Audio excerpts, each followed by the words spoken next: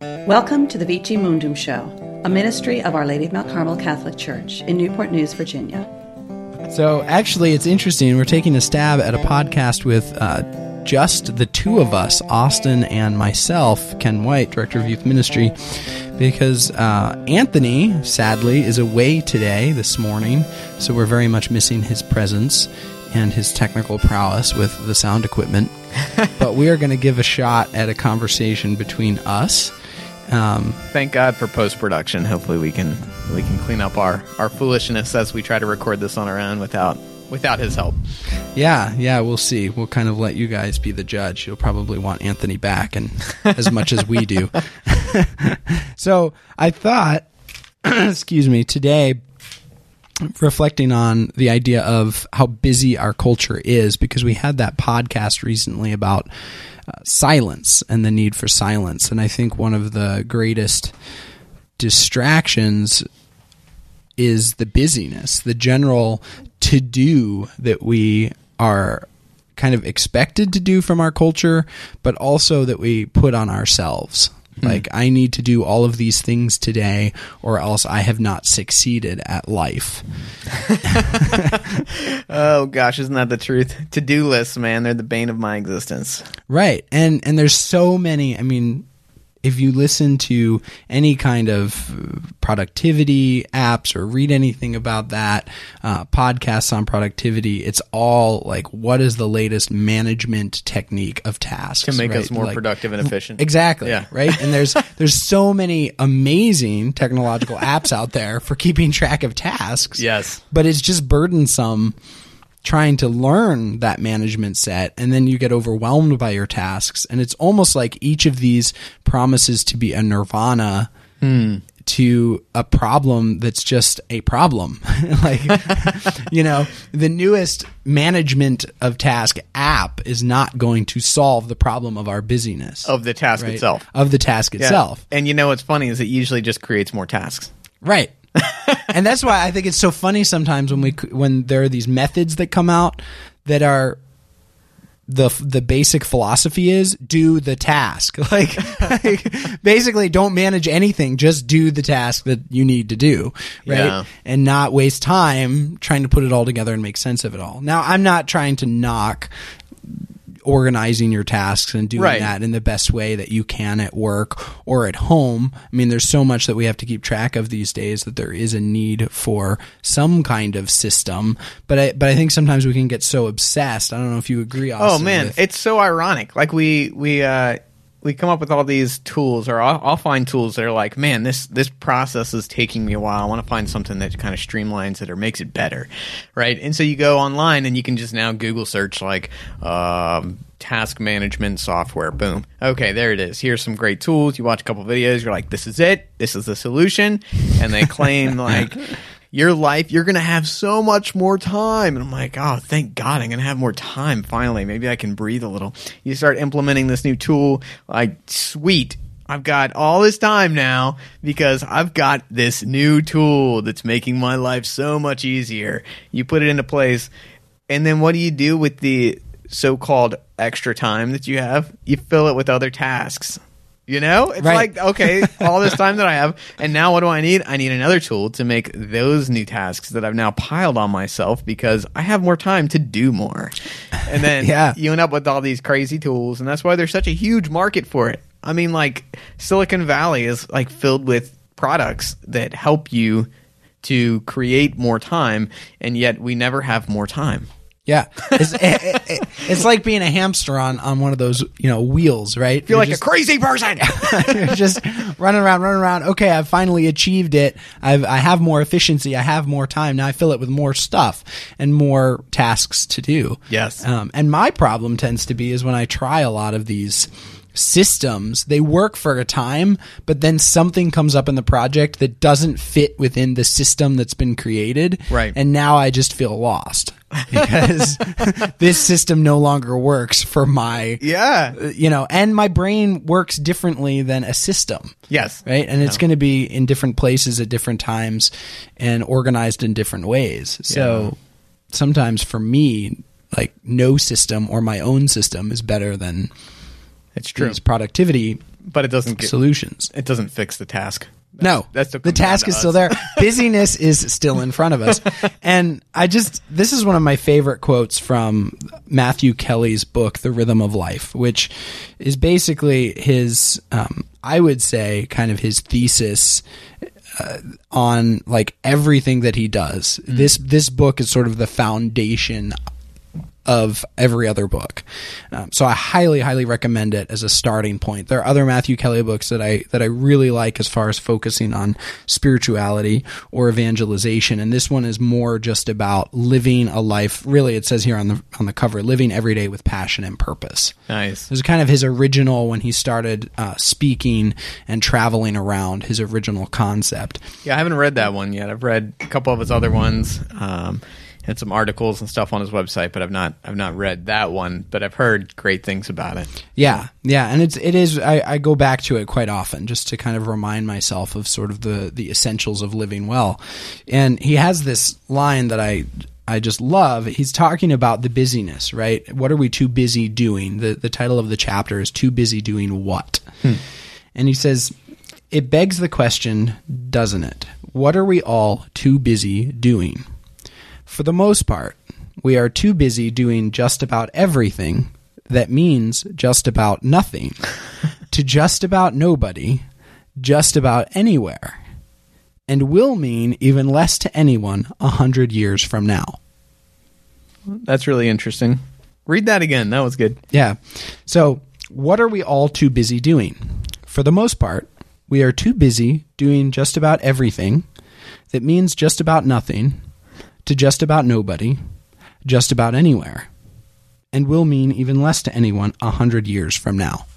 Nice. And that just, it's such a punch to the gut. It is. I think about that sometimes. I think about like stuff that other people are doing. Like every now and then I'll be driving down the road and I'll look at a car beside me, and you can tell, like you can see stress on people's faces sometimes, you know? Yeah. And you'll see somebody driving and they look stressed out. That's probably me that you saw. Yeah, probably. Ken's stress face, you transform into a different animal. But, that's right. But you'll see it on people, and it's like, golly, that person looks like they got a lot going on. And then you think about it and it's like, yeah, but like none of that affects me. I mean, in kind of a bigger way, we're all the body of Christ, and so it does kind of affect you. But it's like everything that they're stressed out about is like so far removed from my existence. And furthermore, the things that I'm stressed about are so far removed from their existence. Mm-hmm. It's just funny. It's like, what are you so stressed out about? You're just driving down the road. Like, oh, well, what am I so stressed out about? I'm just driving down the road. Right. And the things that I like, the things that I get stressed out about are like, okay, I'm really busy and I have to do it, are typically have to do with deadlines that I've placed upon myself. Right. And our tasks that I've kind of created, or whole things that I think are important and should be done. And so then I make a whole set of things. Okay, this needs to be done so that we can have XYZ result. And so I've got to do these, and I'm going to put it on a timeline so I get it done. And now that timeline is that deadline is approaching, and the stress and anxiety levels are increasing. And so I become busier and busier trying to reach this goal that I've set for myself. Yeah, absolutely. And I think oftentimes too, it's expectations that others place, at least I find, on me, sure. Right? So the emails come in, the texts come in, the whatever it is, some kind of message that now has become something that needs to be accomplished or answered for someone. And then I place that expectation that it has to be done immediately. Right? Because that's our culture. I'm not blaming any person who would text me or email me or need an immediate response. It's sort of how our culture is wired, I think, with the immediacy of messages. We don't have to take out a piece of paper, write out exactly what we're going to say, maybe rewrite it because it was poorly written that first time, and then put the address on the envelope, put a stamp on it, and wait for the mail to take 3 to 4 days to get it to the person, right? Instead, it's simply a quick text that gets sent or an email that gets sent, which on the one hand is very useful and helpful, but on the other hand creates a set of expectations that I think everyone finds a certain difficulty in meeting. I mean, there are very few people that I know that don't at some point not respond to an email or text when they know they need to, because it's just overwhelming, right? And I mean, I'm the first to say I'm not great at it, right? Like, there are people that are really amazing that they respond right away, and they're good at keeping up in that way. That's a struggle of mine. So pray for me on that. But but the reality is there's that expectation that's set there by our culture, not by any one individual. That then we have those things added to the busyness that the expectations we've put on ourselves. Oh, yeah. Well, I mean, gosh, take this morning, for example, right? So I sent this text to Ken last night. We kind of talked about this podcast. And I sent this text to him at like 9 o'clock. And, should I be bothering Ken at his house at 9 o'clock? No, but I did it anyway. It's like, hey, Ken, are you still up for podcasting tomorrow morning at 8:30? And, sent a topic idea. And I didn't hear anything right away. Was like, okay, probably get back to me later tomorrow morning or something. Went to bed, woke up, sitting there eating breakfast, and I'm like, man, I got to leave soon. But I haven't heard from Ken. I don't know if we're actually going to podcast or if I can stay at home for a few more minutes. And so I just pick up the phone. I call him. I'm like, hey, bud, I sent you a text last night. Are you up for podcasting? He's like, yeah, man, I'm good. We're good to go. Like, okay, great. I hang up. And then I look at my phone and realize, like, oh, he had responded late last night. And I didn't even check. But it's that expectation that, gosh, he has not responded to me on my timeline when I wanted him to. And so I'm going to be indignant and call him. Well, I texted him at a terrible time, but I have an expectation that he will respond, within, or that you will respond within my timeline. Right? So it's an expectation that I've placed on you, and an expectation that I've placed on myself that this is how we're supposed to communicate when we want things. Yeah. And on the flip side of that, like, well, first of all, I was confused because I thought, I thought we figured this out, right? But that's because I was relying on the same mentality, right? I sent back a text saying, works great for me. It's, it's going to happen, something like that. Probably about 15 minutes after I got the text. Yeah. But just assumed that you would get it. I mean, maybe that was your last text before you're spending the rest of the evening, spending time in prayer or chatting with your spouse, and then you're going to go to bed. And my assumption is, he'll get it. There's no problem. When really, if I'm honest with myself, I should have just called you and made sure that everything was set, right? Well, yeah, exactly. Yeah. I mean, this, it's one of those sort of assumptions that we make about each other, and this happens all the time in relationships, right? Even, I find this, being married, like there's just a set of like, oh, well, I assumed, well, then I assumed, but then I assumed, and it's like never assume, right? Because that lack of communication can really cause. And that all goes back to, stress. Just the expectations and the busyness, that we create these expectations for each other. We create expectations for ourselves that all contribute to a culture and a mentality of busyness, of having to do things all the time. So what's the antidote for that? I mean, we're in this culture. So is there an antidote? How do we live better? Yeah. being in this whole world of craziness. I think you could ask anybody and they say, yeah, it's crazy. It's too much. I'm too busy. I got too much going on. I can't even think about this or that because there's just so much going on. Everybody thinks that way. How the heck do we fix that? Yeah, I think sometimes it's just putting the first things first. I had a really good friend in college, Steve Serafin. Shout out to him if he ever listens to our podcast. We were campus ministers together for a year where we lived in the dorms at the Catholic University of America, and we did some ministry to those in the dorm for the campus ministry program. And I remember chatting with him. He always seemed to have time to just hang out. And it was really valuable. A lot of people that I talked to, they either had this club to be part of or they had this thing to go to in college. But he seemed to be free to hang out more often than most. And he's still at college, right? Trying to get his degree. Yeah, that's right. No, he actually, I think he went on to Notre Dame and got a master's there. So not bad. Yeah, he's good. But I remember asking him about it. What else do you do in your free time besides ministry and pursuing your theology degree? And he said, I don't. And I was just like, in college, like I was a very productive person. My personality is one that likes to have a lot to do and keep doing. And it just kind of floored me when he said this. And I said, well, what do you mean? And he said, I have priorities. I make sure to do the ministry well. I do my studies, and I spend time with my girlfriend, who's now his wife. I mean, they were very serious at that point. And he was just like, those are the essentials. Mm. And that's why he had time to just hang out with me on occasion, because he didn't have a million other things to go to and do. It was like first things first. He picked the things that were valuable to him. Mm-hmm. And that just brings forth another example. My older sister, shout out to Jenna if she's listening. She has limited time. She has 3 children, and her husband, my brother-in-law, is now in the military. And so she has a lot of responsibilities in the home. And so she picks how many hobbies she's going to have. And those become her hobbies. And she puts aside everything else, right? Like, I'm going to be reading because I love to read. And in my free time, I'm going to read and I'm going to take health seriously. And she does those things extremely well. Mm. Now, my personality is one who wants to have 10 hobbies and I don't do any of them, right? like that busyness culture. So I think, I mean, that would be one argument that I would say is an antidote is first things first. What is of value, you know? And I think that starts with prayer.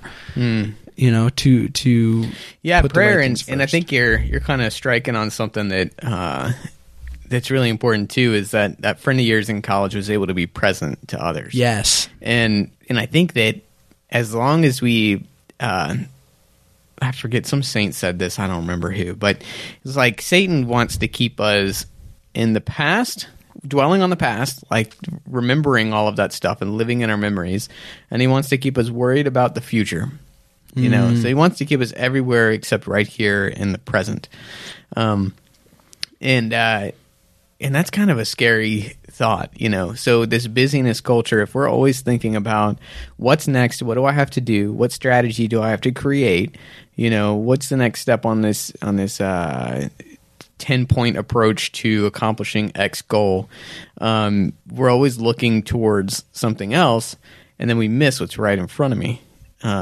Or right in front of you, you know, it's just you look forward at this busyness, and then if someone's in front of you or there's a need, we just drive by it because our minds are consumed with something other than that present moment.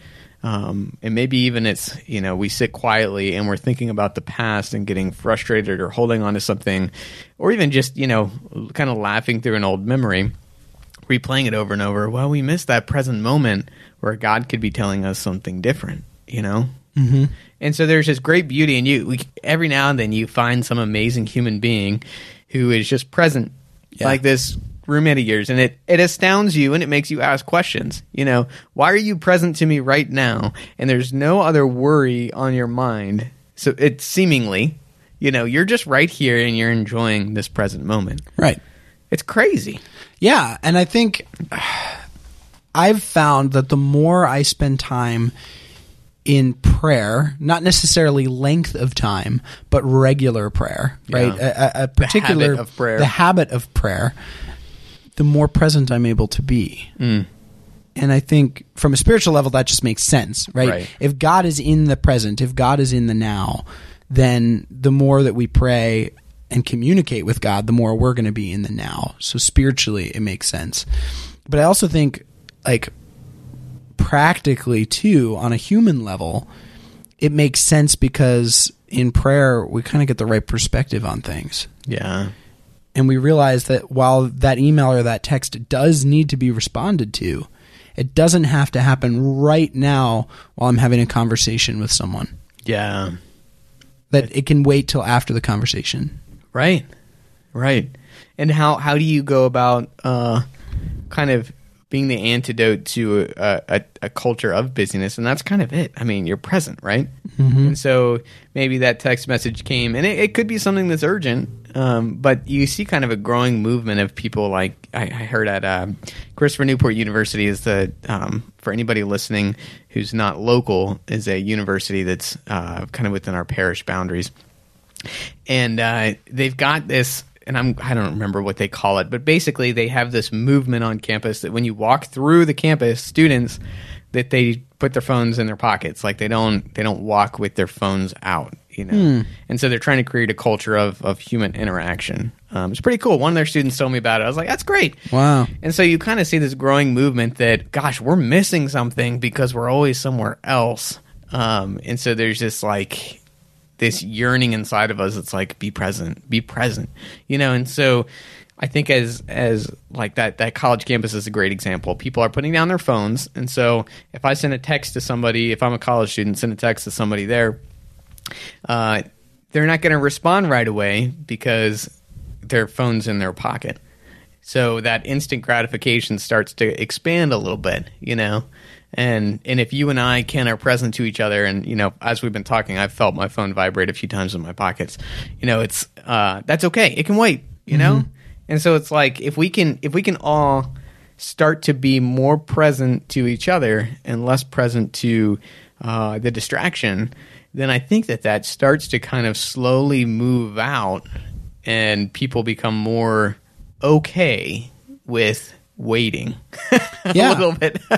Yeah, and I think the stress levels go down. I'm not a psychologist, but much of our stress, just from personal experience, is built on exactly what you said, concerns about the past or concerns about the future. Yeah. Right? And so the more present that we are, the less stressed we are. And I mean, so much of, if you read like a lot of stuff about psychology and mental health, it comes down to, you know, their practices of awareness and such all have to do with bringing yourself to the present moment. Yeah, that's true. Yeah.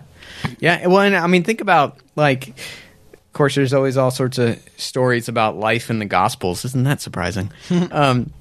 But one story about that where Jesus is just present to a present need, I think, is the woman with the hemorrhages. That, okay, here's this. I think the story is a child is dying. Somebody's child is dying. And so he starts walking and he's like, okay, I'm going to go and try to save this person. Maybe it was Lazarus.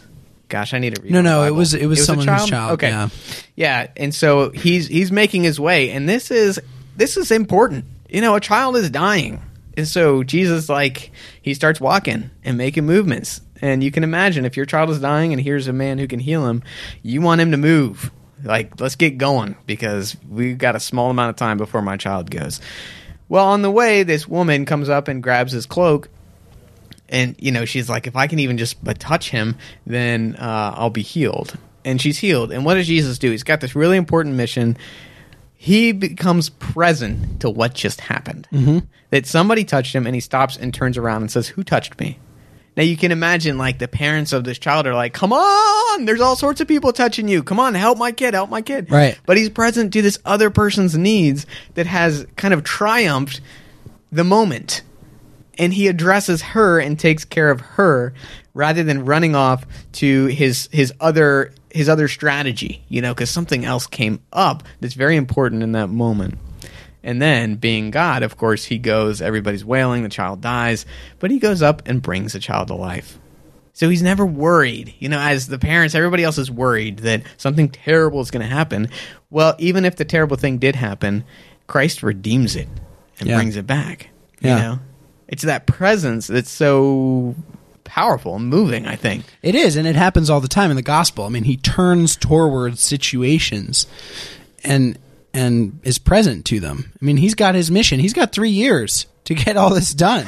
You know, he doesn't have much time. That's right. You know, to accomplish this, and yet he takes time for each individual, and that's what's so very powerful about reading the Gospels and really entering into the stories, is because he really is present and takes time for everyone. Yeah, and that getting, you know, the 3 years to get stuff done, what he had to get done was being present to people. Right. Yeah. You know, on his way to the cross, and it was that presence that just floored people. Like, gosh, he'd be teaching in a synagogue, and then some guy would get lowered through the roof, and then he, like, stops and addresses this need, this human being. Right. You know, I mean, just constantly. That's what he came to do, was to be present to us human beings and die for us and redeem us. It's beautiful. Yeah. So, I mean, I guess rather than reject the busyness in a sense, just enter more into the present, because the busyness will dissipate in that sense. Yeah. I mean, because we're going to realize what's most important, and then those things are going to be less important and maybe even just fall off our task list, right? Like, and I'm not speaking so much about responding to people that need to be responded to, but I'm talking more about I've got to make sure that I'm doing this, every single day. Well, maybe I can do that 3 times a week instead of 5 times a week. And it's just beautiful because I think God loves when we're present, because that's where reality is, and that's where He is. That He takes care of the other things that come up. Yeah. You know, that it's like, okay, I've got all this busyness. I've found that many times. Oh, yeah. And then it's like, okay, but something else is pulling my attention right now. Like a human being needs my attention right now, so I'm going to have to put all those other things on hold. And somehow, like the Holy Spirit just works it out that those things that were totally consuming me and I was worried about kind of come together in this beautiful way, not the way I planned, but they come together, and a lot of times they're just taken care of, you know? Right. Or it can kind of fall apart sometimes, and then God teaches me something through that, and that's fine. Yeah. But there's just, I mean, one of my favorite saints, St. Padre Pio, he always says, pray, hope, and don't worry. Worry is useless. You know? It is. The busyness and the worriness, it doesn't get us anywhere. Like Matthew Kelly said, it matters to just about no one, all these things, and will be totally forgotten. These little things that consume us and we worry about every day. Right. And there's peace in presence. And look at what is remembered about Mother Teresa or St. John Paul II. People who encountered them said that they felt that they were the only ones in the room with that person in a large crowd of people. And if that's the mark that you're leaving, then that will be remembered 100 years from now. Yeah. And beyond, right? We're not going to forget Mother Teresa or St. John Paul II. And it's because they spent their lives truly being present. And I can guarantee you that St. John Paul II, when he was Pope, had more busy tasks that were far more important than any of mine. Oh, sure. Yeah, right? Exactly. If anyone could say that they had busyness to do, it was and those tasks two to accomplish. Yeah. So... Well, this is great. Yeah, I think that I love that nugget from Matthew Kelly. He's got a lot of really great stuff to kind of make you just think about and really push you towards being a better or the best version of yourself. You know, right. Being who God made you to be. It's really incredible. Well, so, I mean, is that all we've got? Do we have any more tasks to this podcast? I don't think so. This is one of the things I love about the podcast, though, is it's just being present to whoever's in the room, and we just talk. You know, and all the other tasks kind of disappear. So it is really beautiful. That's a good thing. Yeah. Yeah. So, but no, I think that's it. I think we darn near solved the problem of busyness again. Awesome. Well, hey, if you liked the podcast, please do send us a review at our Gmail account, vicimundum1633@gmail.com. We'd love to hear from you. Also, if you get a chance, just rate the podcast.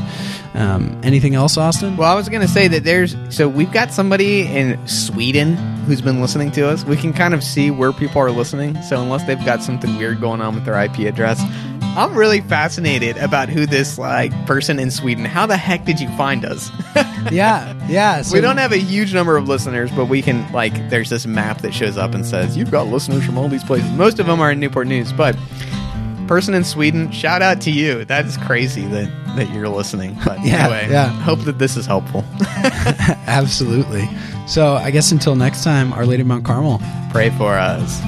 The views and opinions expressed in this podcast are those of the presenters alone and do not necessarily reflect the views of Our Lady of Mount Carmel Catholic Church in Newport News, Virginia, or the Catholic Diocese of Richmond. This podcast is presented to you by individuals who are not all necessarily experts in the field of discussion, but are answering the call of the new evangelization and sharing their love of Christ with you. God bless you.